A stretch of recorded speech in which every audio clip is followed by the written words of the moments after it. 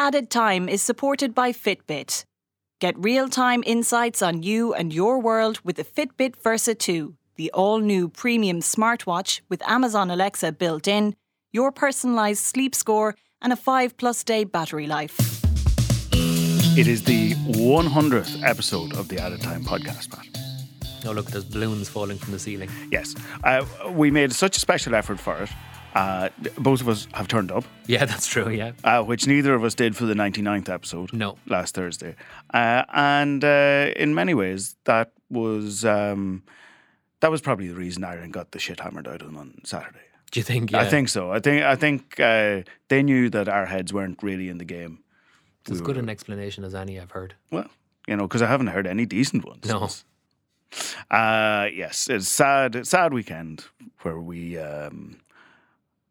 were cruelly reminded of our place in the world, and that's that, essentially. Rugby's over. Rugby's over. What's next? Yeah. Tell you what's next. A little bit what's next. We are coming into the run up to Christmas, and the sports books are all starting to file themselves out. So we're going to have Adrian Russell in later on to talk about his book about Cork winning the All-Ireland double in 1990, which is a very good book. Over the weekend, Pat, there was a special congress in the GAA. These are not the times to be talking about GAA, but somehow it wedges itself in. So the big headline from it was that they brought in the tiered championship for next year. Which is fine, and it may or may not work. I wouldn't be overly in favour of it. It's a reheat of the Tommy Murphy Cup, which was a disaster. Yeah. But we will see how it works itself out. But I thought what was nearly more interesting and got far less play were the rules that they voted through.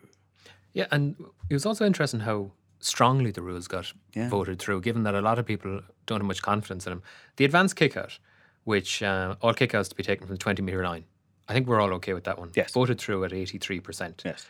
The sin bin, which is a 10-minute sin binning for any player who commits a black card foul, voted through at 73.8%. Yeah. And by the way, just in case any people are listening and thinking, oh, is this just for the league? No. This is for the championship next year. Yeah. This is where these leagues are. You're not a fan of the sin bin. I think it's terrible. I think it's. I mean, I am the last holdout who likes what the black card has done for Gaelic football.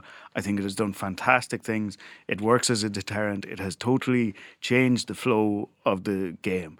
I know absolutely players have got sent off for the rest of the game and sometimes haven't deserved it. But tough shit. That's life. The whole thing is to create a better game, a more free-flowing game. And I think sin bin is a complete retrograde step. The little bits of criticism I've heard of this over the last couple of days have been all about how teams are going to waste so much time, which is absolutely true. It's genuinely true. I saw it in the league last year. They may reduce the playing time of those 10 minutes to about 4 minutes with players going down injured and all that sort of stuff. And that's fine. But even beyond that, there's a bigger philosophical thing that I genuinely believe that this will reintroduce way more cynical play. Like the deterrent of missing out on the rest of the game is now gone. Yeah.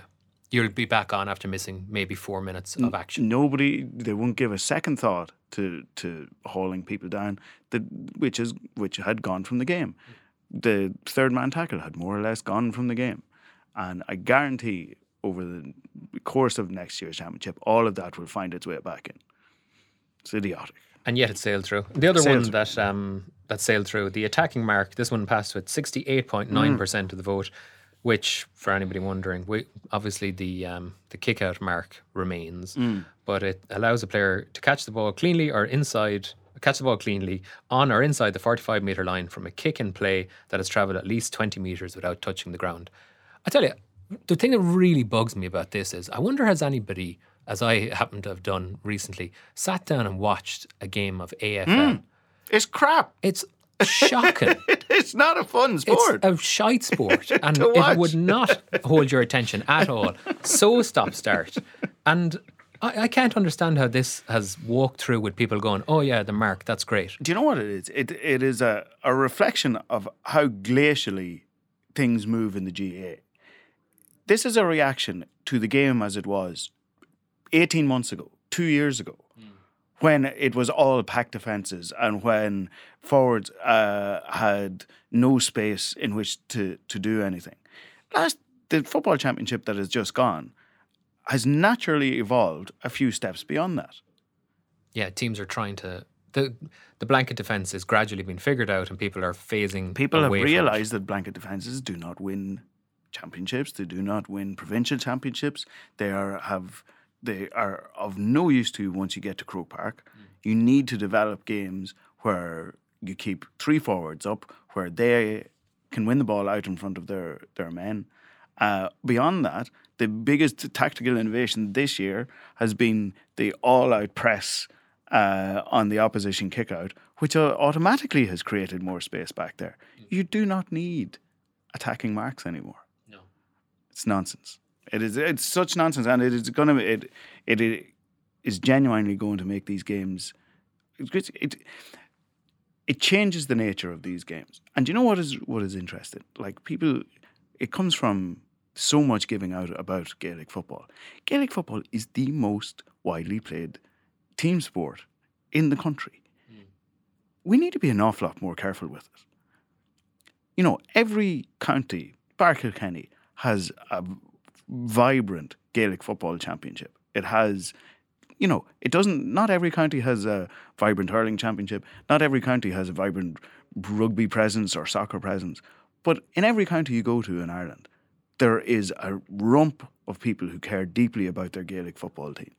If you keep tinkering around with it because people have decided, I don't like blanket defences, or I don't like this, or I don't like that, you've got to be way more careful with this sport than we are. Anyway, rant over. As I say, later on we will have Adrian Russell in to talk about his book on the Cork Double. But first, let's go to Japan for somewhere close to the last time. At least with Gavin, it'll be the last time. Gavin Comiskey and Jerry Thornley are still over there. How are you doing, lads? Super. Relatively speaking, we can avoid this no longer, I guess. Jerry, I'll start with you. Like, what's left to be said? It's sort of 36 hours on, almost 48 hours on. It is in many ways, it's an old failing. You know, we didn't get past the quarterfinal again, and yet I don't think anybody really saw it being this level of underperformance. No, I don't think. Well, very few did, certainly. An awful lot of people expected a very big performance from this Irish team, based admittedly more on 2018 performance levels than on 2019 performance levels. If I've learned one big lesson from this, is that, you know, you've got to trust form. I know the French can certainly pull rabbits out of the hat, and occasionally Irish teams have done in the past. You know, inferior Irish sides such as the one in 1991 very nearly toppled the eventual winners, Australia. If only they had, we wouldn't have this monkey on our back ever since. And I think it was partly the big long build up to this game, partly the lack of form, the inconsistency, a myriad of other factors that they just compounded error. And meanwhile, they were coming up against an all-black side that Sean Fitzpatrick said was produced their best performance in 4 years. They were almost error-free in that first half, apart from Mo'unga putting one penalty into the in-goal area when he was going for the touchline. Their handling and lines of running and tip-on passes and just the timing of the runs onto those tip-on passes was just extraordinary. Their handling was brilliant, never looked like making a mistake, whereas Ireland made 7 handling errors in that first half, and nearly every mistake was punished, whether it was Johnny Sexton going for the corner and Richie Mo'unga athletically keeping in play at 10-0. So I'm afraid, they were already in big trouble at 10-0. They needed to get an opportunity or score to get back into the game. And then the second try by Aaron Smith, after following on from that missed lineup from the mistake at the lineup from Tyke Furlong, defensive mistake from Jacob Stockdale, and then typical of the first half. If you look back on it, there's actually times when there's really good shape on Ireland's attack. And, in one spell at 3-0 down, They actually create a hole for Rory Best to go through. And just the way he's tackled by Aaron Smith, he can't slip the ball to Keith Earls on his right or he's through. Moments later in the same attack, Best moves the ball back to Sexton, who hit Keith Earls. He's playing at the outside centre. He gets the ball away. Larmour's screaming for it in the touchline. He duffs and he gets hit by Goodhue, and Ireland very nearly conceded a try and would have done, but for Larmour recovering back. And this kind of just set the tone. And then it was arguably their best move of the match at 17-0 down. Really nice hit up off a line out. Then I think it's Gary Ringrose does a great line off the ball. Murray hits Sexton behind Ringrose with a really good long pass. And there's space on the outside for Stockdale. There's a 2-on-1 on the outside. Unfortunately, Rob Kearney just his line completely crowds Johnny Sexton. Sylvia Reese goes in with a tackle. Barrett scores 22-0 instead of possibly 17-7. Game certainly over. And it's just a horror show. Everything that could go wrong did go wrong. Gavin, a lot of the criticism that's aimed at Ireland over the last while has commented on that they were over anxious and they snatched at chances, and that basically we were dreadful at the things that we're usually good at and that we'd consider strengths. Given that, would you classify this as more of a mental collapse as anything else? It was certainly a mental collapse, but it was a physical collapse as well. Just from listening to Joe Schmidt this year, it feels now that he knew. Like after the England game, he said they were only humans, and then on the weekend he said the same phrase again, as if he could see the dip happening and there was nothing he could do. That's got something to do with the fact that he said he announced he was leaving. Yet the contrast is quite remarkable because everyone knew Steve Hansen was leaving as well, and yet he did. In stark contrast, he turned around as well as England and New Zealand launched miserable seasons off the back of beating Ireland. They used Ireland as the defeats to Ireland. They used them as the springboard to go to the other level that we're watching now, the two best teams in the world. Rory Best talks about the genetic freaks, and this has been going on about a lot. And look, it turns out it's true. It's a reality. Like if Irish rugby keeps relying on Blackrock and St. Michael's to be the bulk suppliers of the squad, elite nations are just going to keep wiping us off the floor. Like the CJ Stander, Bundy Aki outlet, that ends now with Keenan Knox, the big young monster prop from South Africa, because the 5-year outlet now is just going to take away the genetic freaks that Ireland have been searching for from abroad. So yeah, it's mental, but I think it's as much physical. The mental side of it, though, like you can talk about needing bigger bodies and all of that sort of stuff, but the really galling thing on Saturday was the amount of stupid mistakes, like silly, unforced errors. Now, and am I looking at that wrong? Am I looking at that they were forced into that because of physical disadvantages? No, Mal, no. Johnny Sexton, nobody did. Like him missing touch. It was an acrobatic piece of work by Mo'unga, but Sexton missing that touch at such a vital moment at 10-0 is inexcusable. Rob Kearney, after all his experience running that line, totally inexcusable. Like there's no way around these things. The senior players, besides Peter O'Mahony, he deserves an enormous amount of credit. Granted, he gave away that penalty on the line, which as soon as they went to the TMO, he was always going to be in trouble, but a little bit harsh, I thought. But besides Peter O'Mahony, the senior players did not show up.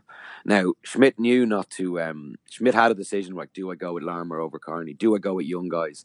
And he didn't make that decision. He decided to trust with the players who had not shown up for him in 2019, but had shown up for him in 2018. I think Schmidt knew it was fading. I think he was aware of it the whole time. He was throwing out warning signs, all that, in the lead up to the game. And when you look back and listen to what he was saying, there was a deep foreboding in everything he was talking about. The only thing about that, Gavin, is that, like, yes, Larmour, I argued for Larmour. Do you remember last week? You argued for Kearney. You could understand why they went for Kearney. He scored 3 tries in 3 successive games. He's looking physically prime Nick. Yeah, okay, you could argue in hindsight, certainly, but we didn't last week. Andrew Conway in on form ahead of Jacob Stockdale, who had a particularly bad day at the office. I mean, that foot and touch when it would have been a line-out back in for Ireland back in the New Zealand 22 at the start of the game. Okay, game's probably over second half. Game's probably over that stage anyway. But like, he was so at fault for the Aaron Smith second try.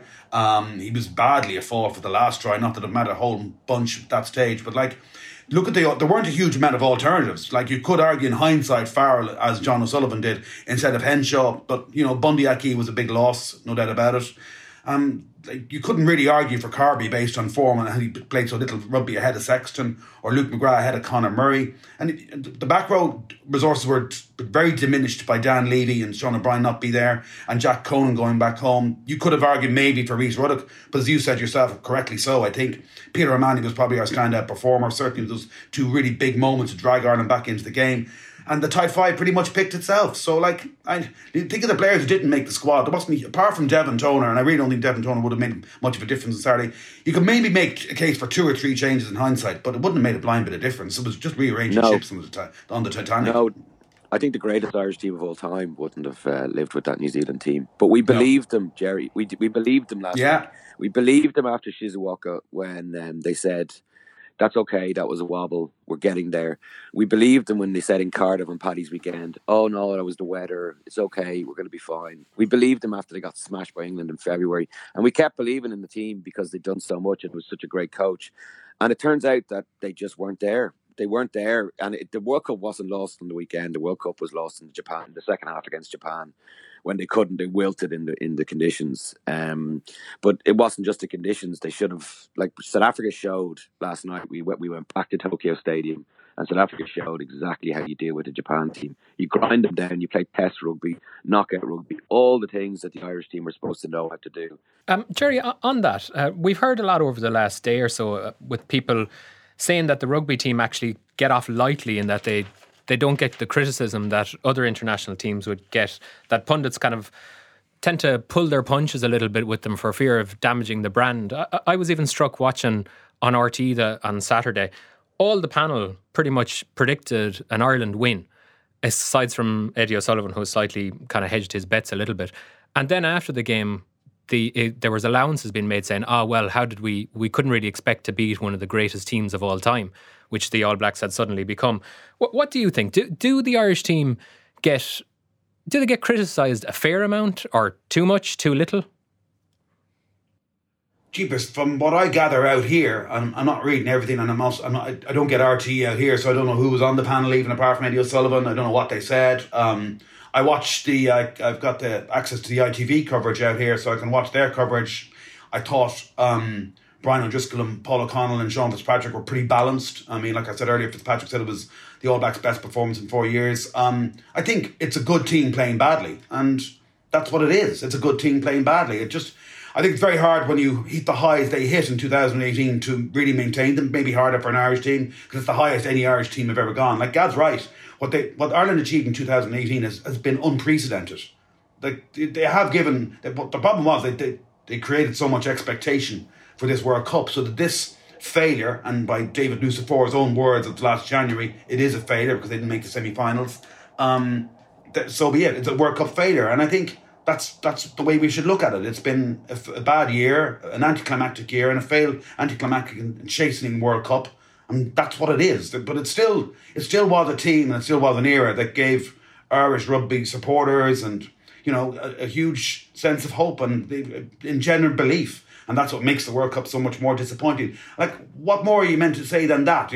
However angry and upset people are back home about how badly the team has played, you can imagine the people who feel it the worst are the players themselves. Like, there's 9 30-somethings in that squad. Rory Best and Johnny Sexton and Cian Healy and others, maybe even Conor Murray at 30, Peter O'Mahony at 30. They're never going to get this chance again. So however much it hurts us, I'm damn sure it hurts them even more. And I think, as Joe Schmidt admitted afterwards, he's a broken man. So, I don't know. Yeah, they made mistakes. Maybe the game could have evolved a bit better, for sure. They certainly peaked a year too early. But that's life. This is sport. It doesn't always work out the way you want. I do think that one of the more revealing things afterwards was, on foot of what Nucifor said last January, I thought it was revealing that Joe Schmidt said afterwards that, maybe this consumed us too much and we lost our game-to-game focus. And it's something that Rory Best said as well, that, starting with that Six Nations opening game against England, let's try Robbie Henshaw full back with the view to the World Cup and so forth and so on. So you're kind of damned you do, damned you don't. But they lost their focus in trying to evolve their game and didn't succeed in doing either, really. They lost their form, didn't really evolve their game. And so it's come to this. But I still think that was the toughest quarter-final that any Irish team will ever have faced. And I'm telling you, I've been to a lot of World Cups, and trust me, 2003, 2007 were even worse than this, and 2011, 2015 were just as disappointing in the end. It's a road well travelled, unfortunately. World Cups haven't been good. No, Pat, you're right. Pat, you're right though, Pat. They have got an easy ride. Like, I remember, I think myself and Jerry were just doing our jobs, and we were being quite critical of them, and especially in the wake of the Six Nations, especially in the wake of the Japan game. And the backlash to negativity was overwhelming. I couldn't believe it. People were taking it personally, like almost when you're just reporting what is like right in front of your eyes. What we saw was we were watching them. They were like, as the New Zealand media described them, they were like cart horses. And up against this New Zealand team, yeah, sure, but I don't think it would have made a difference if it was South Africa. That is the interesting thing, because you even mentioned it there earlier, Gav, about how the World Cup was lost in the second half against Japan. Do we think that had they seen out the game against Japan, or had they won the game against Japan, that their fate would have been any different? You know, could they, in this form, could they have beaten that South Africa team? I think they would have stayed, just from being at the game last night and watching how Japan stayed with the genetic freaks that Rory Best talks about. And they stayed with them for about 40, 50 minutes. I think in Ireland in the same form, with getting in the right frame of mind, might have got to the hour mark before the South Africans bench would have come on and just ground them into the dirt. Like Japan couldn't land a blow. I don't see how. I think we would have, but it would have been the same result. Irish rugby has to go down deep now and look inside itself and see what they want to do in the next 4 or 8 years. There is work. You got to spread the playing pool. That just has to be done now. It's just so obvious. It's so apparent, and it is happening. There is people like Trevor Hogan going out in the non-traditional places in Leinster rugby and all that. But it really, really, really needs to be reassessed now, because the boys' club hasn't worked out. Jerry, it's kind of up to the provinces. It's on that theme. It's kind of up to the provinces as well. Like Leinster have got to go out and set up really excellent facilities and kind of rugby centres of excellence dotted around the whole province of Leinster to find more Sean O'Briens and more Tadhg Furlongs, because with Shawnee gone now, I think Tadhg Furlong is effectively the only one who's come through the youth club/youth system as opposed to the school system, and there's got to be many more out there. But it's kind of down to the province as well in this regard. And as for but that's not going to yield a big dividend in 4 years' time. So in this next World Cup cycle, Irish rugby and the province are going to go back to the same sources. And you would worry how much longer St. Michael's and Blackrock and the other Leinster schools, but particularly those two, can go on providing such a conveyor belt of ready-made talent like James Ryan. But it needs a bit of a rebuild as well under Andy Farrell too. They will keep supplying these players. Like if you look at the what's coming through in Leinster at the moment, and James Ryan came into the mix zone. He's 23 years old, and they rolled him into the mix zone. He was effectively the senior player, speaking to writers after the game, which read into that what you will. But he was like, we had to put him under the grill a little bit, and he was like, yeah, look, we do have the players coming through. There's some great players coming out of Michaels and Blackrock, Ryan Baird. You can go in through this list, but that's just not going to be enough. You know, like we saw, like the likes of Ryan and Ringrose showed up, but they're up against the likes of Jack Goodhue and Brodie Retallick and Sam Whitelock. They will keep, like, there's a huge James Ryan's team. Like he was asked about it, he goes, we're better in better shape than other Irish teams in the sense that, like, when O'Driscoll and O'Connell failed in the 2003 World Cup, they still had no medals. Like this young group has European medals. They've won Six Nations. They've beaten New Zealand. Like there is a slight step forward, but the problem is the other major rugby nations are just taking leaps forward and bounds forward. Like come the next World Cup, I guarantee you France will have their act together, and I guarantee you they'll have a coach that could be familiar to us, but it could be they'll have their shop in order, because they have two under-20 winning World Cup teams. England and New Zealand are going to peak in 4 years. These two current New Zealand and England teams will be only at their best, in their primes in 4 years' time. I could go through it. It's a national sport in Wales. Japan are going to maintain a good. They're on our heels, on Ireland's heels now. I don't see how we break into the top four unless it won't happen in 4 years' time. We'll win Six Nations. The thing is, like, Ireland cannot focus primarily on a World Cup, because they have to pack the Aviva, because that's what pays the bills. So they have to make the Six Nations the priority every single year. So there isn't this great long-term plan. There's a if the Aviva Stadium, if they're not winning the Six Nations, if they're not packing the stadium, Irish rugby stagnates. So it's a bit of a catch-22. Jerry, but Gav, no country in the world can just focus on World Cups. Like, the All Blacks can take a little bit of a step backwards in the last one, in the fourth one of a 4-year cycle. But I guarantee you they'll probably still go and win the next 3 rugby championships, as they did in the last World Cup cycle and the one before. And England will always be pushing for Six Nations titles as well. Wales need to fill out the Millennium Stadium every bit as much as Ireland need to fill out the Aviva. Yes, they're more of a rugby nation than Ireland is, where rugby is the fourth sport.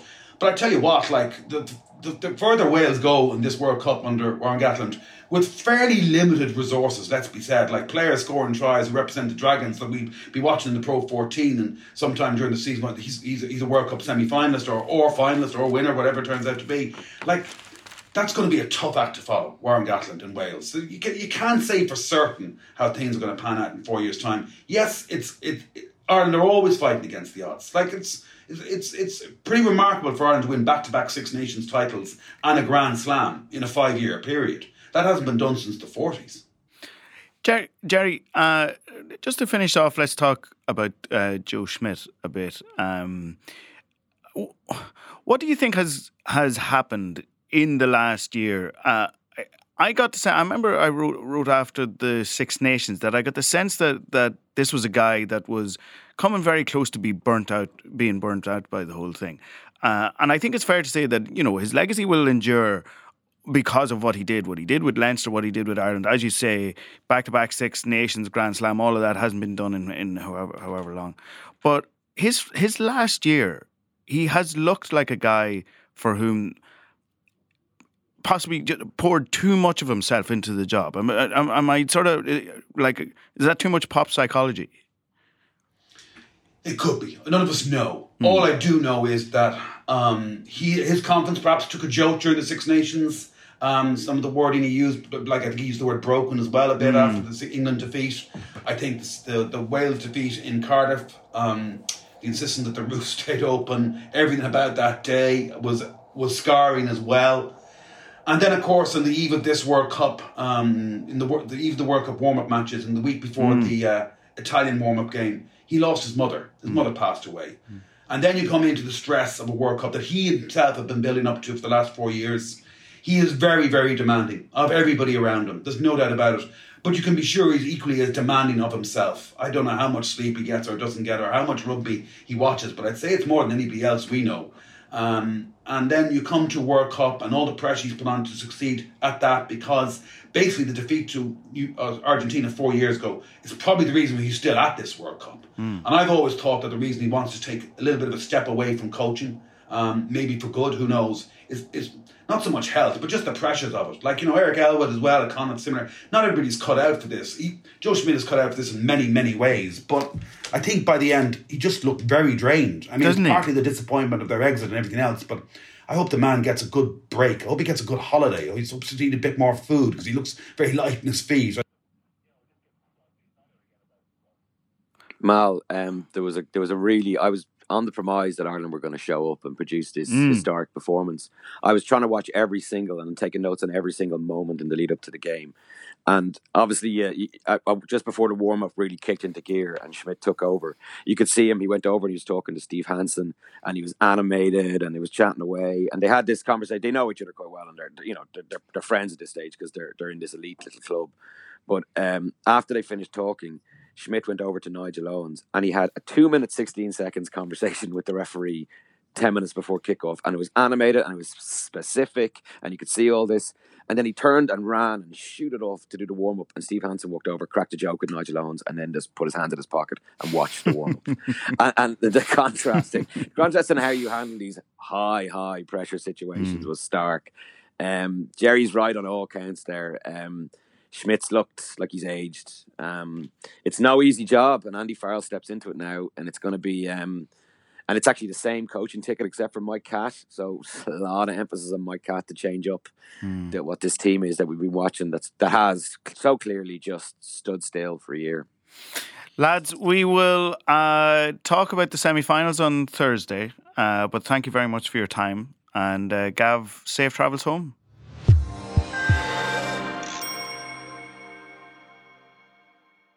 book season is kicking into gear, Pat. It is. All the sports books are starting to dribble in and dribble around. And we have an author in with us today. Adrian Russell is the editor of the 42, is that the best way to put it? Right, I think, yes. Yeah. And indeed, he, far more interestingly, has written a book called The Double, the story of one of the great GAA stories when Cork won the hurling and football double in 1990. Adrian, thanks for coming in. Thanks for having me. The book's great. It's so much, like, it appeals, of course, to people of our age. I was 12 in 1990. Yeah. You're more or less the same. Yeah. And I have a memory, especially of the football team. Like, Pat would have more of a memory of the hurling team. Tell us about sort of the background of how it came to be. The book? Yeah. Or the double? The book. I suppose it was just one of these stories, as you described it, one of the great stories, and it was always one of these, pub chats, like, why has nobody ever done this book? And, just an obvious one. And then, you kind of kick it around and, there's more obvious guys than me that could have, taken this on, like, obviously great GA writers, for example, but I kind of say, look, I'll see if I can do it. And then you start ringing lads and people, will meet you for coffee and you're up and running, and then you start putting it together. And problem is you have to do it then. Yeah. I haven't said that I wasn't 100% sure there was a book in it necessarily, like maybe there, as you said, the football team, I think that's a kind of a complete narrative and a cast of characters that you could almost get a book out of. But it was like, is the hurling, is it going to be an imbalanced kind of narrative or whatever? But once I got into it, I was like, there's all the ingredients here. The canon, Michael O'Brien, who's the priest who coached the hurlers that year, and then you have Billy Morgan, the kind of equally maniacal football manager, I suppose, and then great characters like Larry Tompkins, Tomas McCahey, John Fitzgibbon, and then as well as that, it's not just hopefully a Cork book, like, so they obviously interact with great characters like Sir Farrell and that Meath team that they had the footballers had a great rivalry with, and obviously Babs and Tip, and so I was like, it's all here if you can just pull it together. So got up and running, and people were happy to kind of chat to me, I think. In fairness though, I think people often say that, there was a great story there, but I think somebody needs to find the story. And I will say this though, some of your main characters, if you had written them in fiction, people would say that's a little bit unlikely. I must say, it hadn't properly struck me. Now, I had heard the name Canon Michael O'Brien, and obviously I knew Billy Morgan, from being around the sport.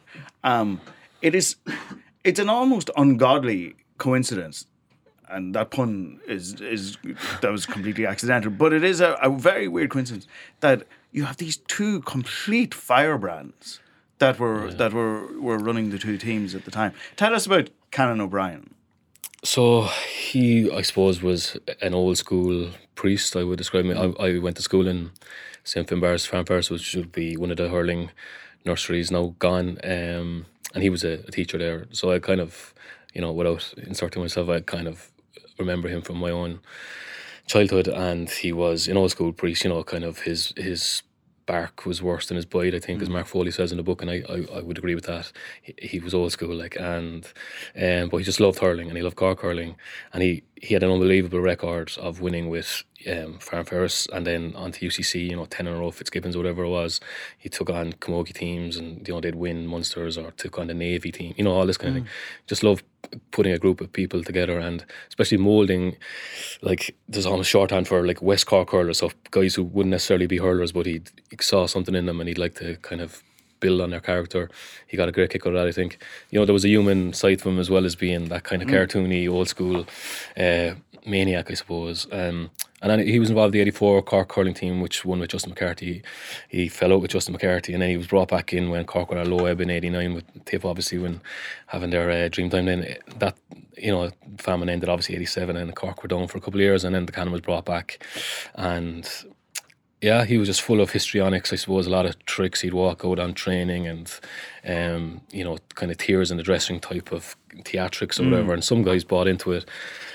Some lads kind of rolled their eyes at it, I suppose. And I think John Constantine described it as a kind of Mourinho kind of trick almost. If it worked when it worked, and, kind of when...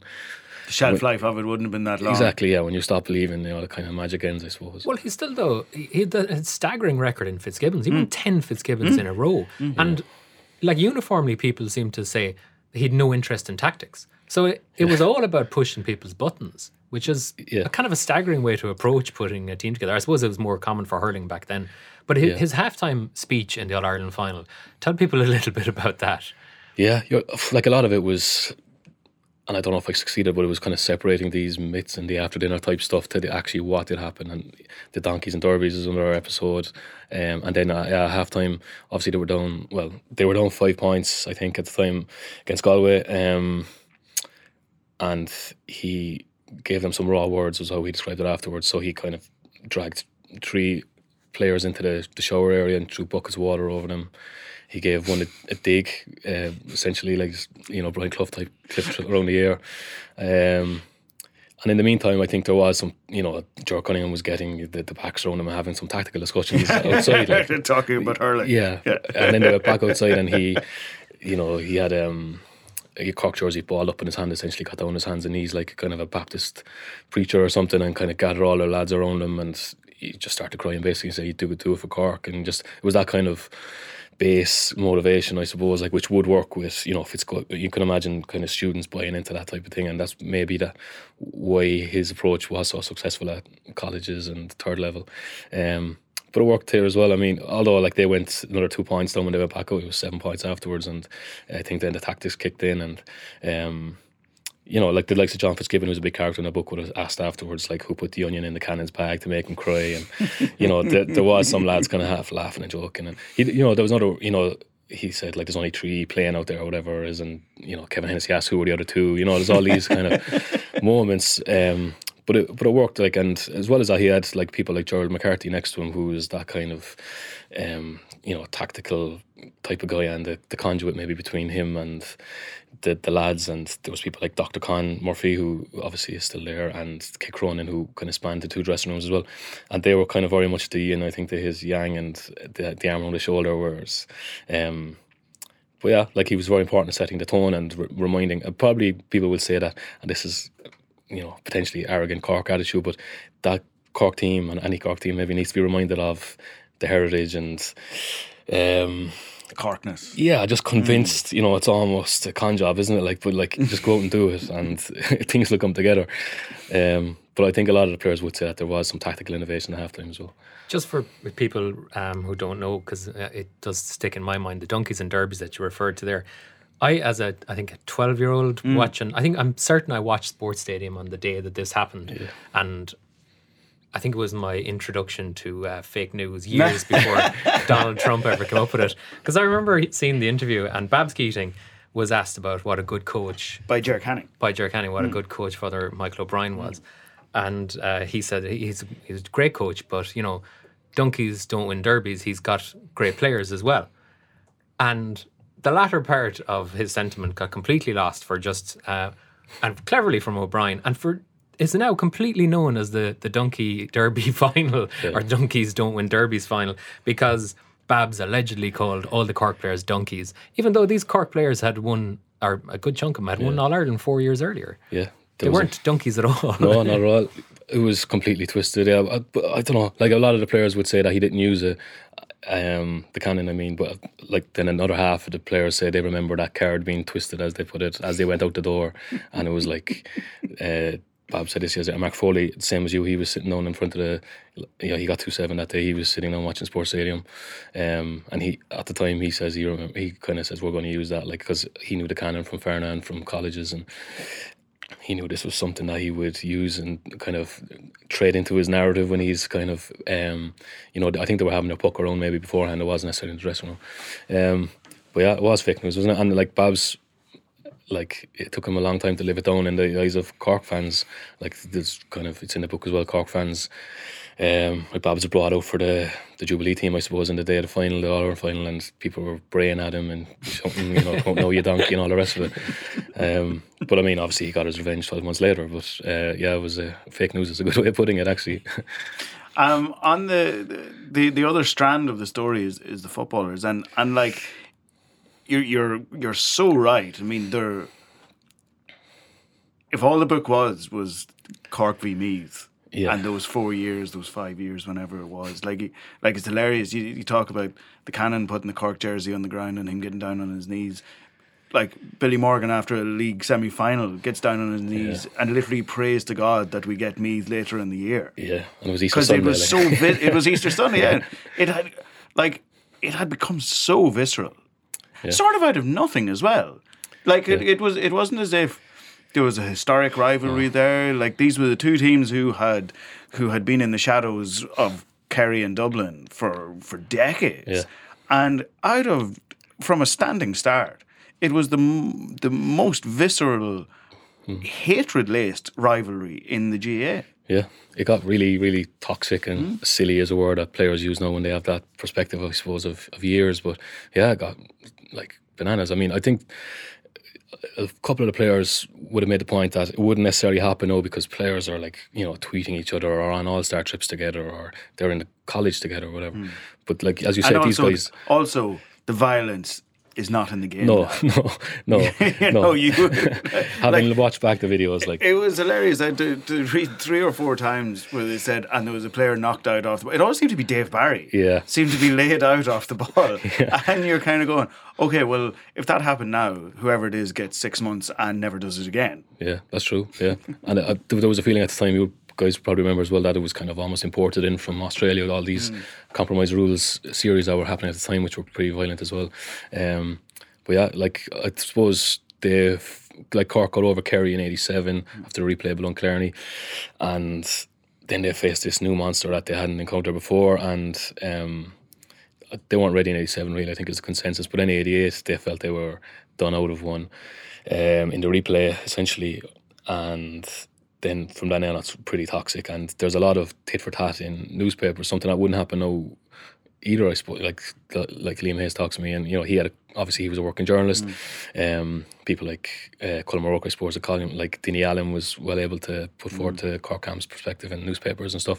So it got kind of silly, and then there was that, I suppose, now famous Gran Canaria episode where they're both in the same hotel on a team break, and they're like one's in the shallow end and one camp is in the deep end, and they're kind of looking at the ceiling when they're going up and down the lifts, and it's all very weird really. And then 89 Cork win without meeting Meath, and then there's more talk of a soft All-Ireland from Mick O'Dwyer for one, and people in Meath as well, so it's kind of niggling and festering. And then they meet in that Easter Sunday game, which is kind of off the charts as well. And I suppose Billy makes the promise that we'll never be kind of bullied again, and whatever happens, they will not lose to this crowd. And they are praying, like, and it happens, as Larry Tompkins puts it, like the kind of stars align, and it kind of, I think, insulated them. Like the double, I remember as a relatively small kid, the hype and you can imagine that fortnight. But I think the footballers were just so insulated from all that because they just wanted to beat this kind of bait noir at last in an All-Ireland final.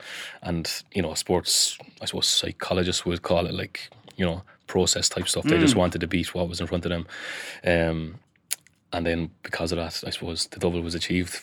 Because that is the interesting thing, that as you read through it, they are two distinct stories, even though there are characters in both dressing rooms. There's as you say, Kid Cronin and Dr. Khan, and Frank Murphy, of course, is around there as well.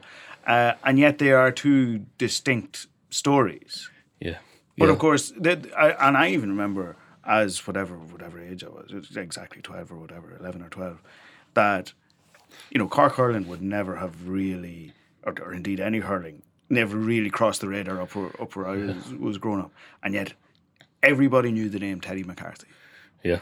That was like in the summer of Italia 90, in the sporting year of Italia 90, he was still as big a name in the public consciousness because he did this amazing thing. Yeah, it was incredible. I mean, and I think he was a big name anyway. He had won All-Irelands in both codes already, but to do obviously 2 in a fortnight is incredible. He wasn't present for the full summer. He kind of dipped in and out because of injuries or whatever, but he managed to really play essential roles in both finals. Like Dennis Walsh is the other one you would have to mention. He was on both hands for that period of time as well, and then ultimately just didn't get a seat on the bench essentially for the football final, so didn't get a medal, which it's hard to take, but he takes it very well now, I suppose, with the perspective again of the few years. But yeah, Teddy was huge. There's actually a scene towards the end. I say scene because it almost struck me like something out of Field of Dreams. It felt vaguely unreal. I think it was after the football, must have been after the football final, that Teddy McCarthy went away from the crowd as quick as he could and happened to be the first into the dressing room. And Jack Lynch was in the dressing room. Jack Lynch, who won 5 All-Irelands in a row in different codes. 6. Yeah, 5 and 1. And they literally met, just the two of them, in this empty dressing room. That's incredible. It is like Field of Dreams, isn't it? Yeah, and Jack Lynch, he's almost a character in the book as well, just as a default. Like, I mean, he was such a huge character in Cork GAA, and Teddy McCarthy, you remember, was kind of, hopping a ball off a wall, a gable wall, and so, Sarah's, one of these old men in the club kind of says, Jack Lynch is in the parish, he's like, this guy is going to play for Cork. And then, fast forward, and he's kind of coming in having achieved this historic thing that no one, even Jack Lynch, has achieved. And it's incredible, isn't it? Like, and it's like Christy Ring as well, is kind of, he comes through. He at that stage he wasn't, he was probably 14 years or whatever it was, 11 years dead, and he's still someone who was referred to by, like, the likes of John Fitzgibbon, and like the Kick Ronan had currency in the dressing room because he knew Christy Ring from the Glen or whatever, and so that kind of thread of, without overplaying, like the Cork heritage definitely kind of feeds into what was ultimately achieved in 90, I think. McCarthy's an interesting character, of course. You didn't talk to him for the book. Now he's written his own book, and I get the sense that he sort of sees that as his last word on the matter kind of thing. Like he became an interesting guy for somebody who has done this singular thing. Like you couldn't really say that he's lived off it or anything like that. That's true. Yeah, like there's like, I don't know, 30 out of 40 interviews, but Teddy is the one. And I knew that, like, if I didn't get him, people are going to say, "Oh, you didn't get Teddy," or whatever, which is fair enough. But try different avenues. So yeah, he's not particularly interested in. I have kind of respect for that. Like, I mean, like, other people are very keen to put forward his perspective. Even we had a couple of launches, and the one in Cork, Tomas Mackay was very quick to remind people of Teddy's individual achievement, that no one else has done this. But you're right, he hasn't dined out on it at all. Like you could imagine, like, personally, yeah, you could kind of leverage that into media careers and all the rest of it. Oh my God! Whatever, but people have leveraged an awful lot less than that into a media career. Yeah. It was a shame that he didn't, put forward his own perspective. But as you said, he's done the book, which was very useful, published by Liam Hayes, interestingly enough, I suppose. So yeah, hopefully he thinks I've tried to kind of crowbar his voice in there as much as possible. So hopefully he understands that he thinks that it's a fair reflection of his perspective as well. When you have a perspective on it that very few other people can have, how big of an achievement was the double? I think it's up there with, like, it was interesting that kind of the launch season or whatever, this book being released was kind of coinciding with Dublin completing their 5 in a row, and that would have to be up there as well. But I think as there's a lot more kind of hops of the ball really that have to go right, isn't there? And kind of a lot more work at grassroots level and tradition and all the rest of it for this to be achieved. And like, just from these groups' point of view as well, there was an element of the stars aligning. The footballers had to, break Kerry and then break Meath and achieve that, which is a back-to-back All-Irelands as well, which was a fierce achievement, I suppose. And then the hurlers had to come from nowhere, and because they were at a low ebb and they were kind of an outlier when you look at it, they should have been in transition really until like 92, 93, that team, the kind of Brian Corcoran kind of years, but they managed to kind of pull this one out of the bag from nowhere really, like, and so I think it's up there. I don't know, like, it doesn't necessarily, I think it's probably a reaction to, the Cork arrogance, dare I say, that, it doesn't necessarily get the credit or hasn't got the spotlight that it might otherwise have got, say, if Galway did the double in 1990 or whatever. Well, when Dublin eventually do the double and win like 5 or 6 of them in a row. Yeah. But that's just basically a function of a maths problem, isn't it? Like, this was more a kind of a poem, like, so.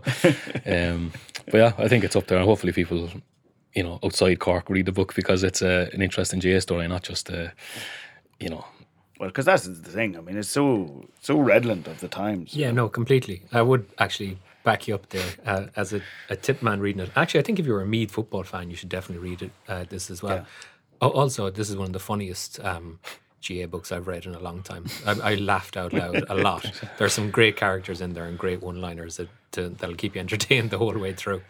I'm actually, I will finish off with not something that wasn't particularly funny, but the intro to it is amazing. The story of Brian Keenan is astonishing. Yeah, were you aware that he was there? I think I was vaguely aware that he was there. I was not aware of, let's say, how he was transported there, Adrian. Yeah.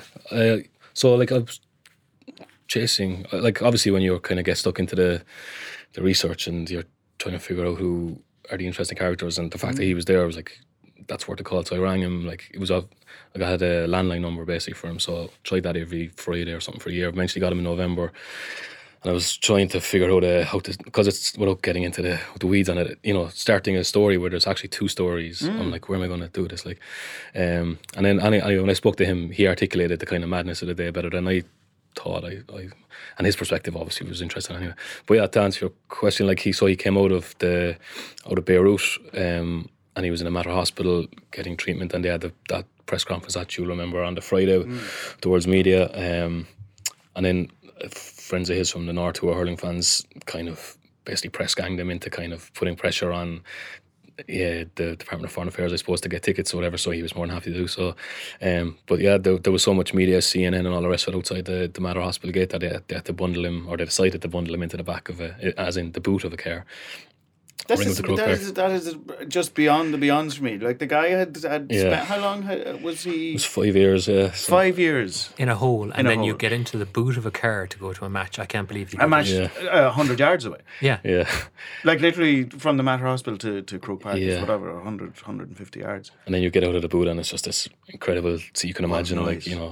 Well, listen, Adrian, thank you so much. The book is fantastic. It's called The Double, How Cork Made GAA History by Adrian Russell, and everybody should have a look at it. Thank you to you, Pat.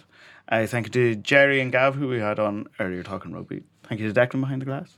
And thank you to everybody. This was our 100th episode. We'll see you all for the next one. Let's promise them one more. Okay, let's enough. not promise another 100. Anyway, take it easy, folks. We'll see you Thursday. Added Time is supported by Fitbit. With Amazon Alexa built in, your personalised sleep score, and a 5+ day battery life. Fitbit Versa 2 takes smartwatches to the next level.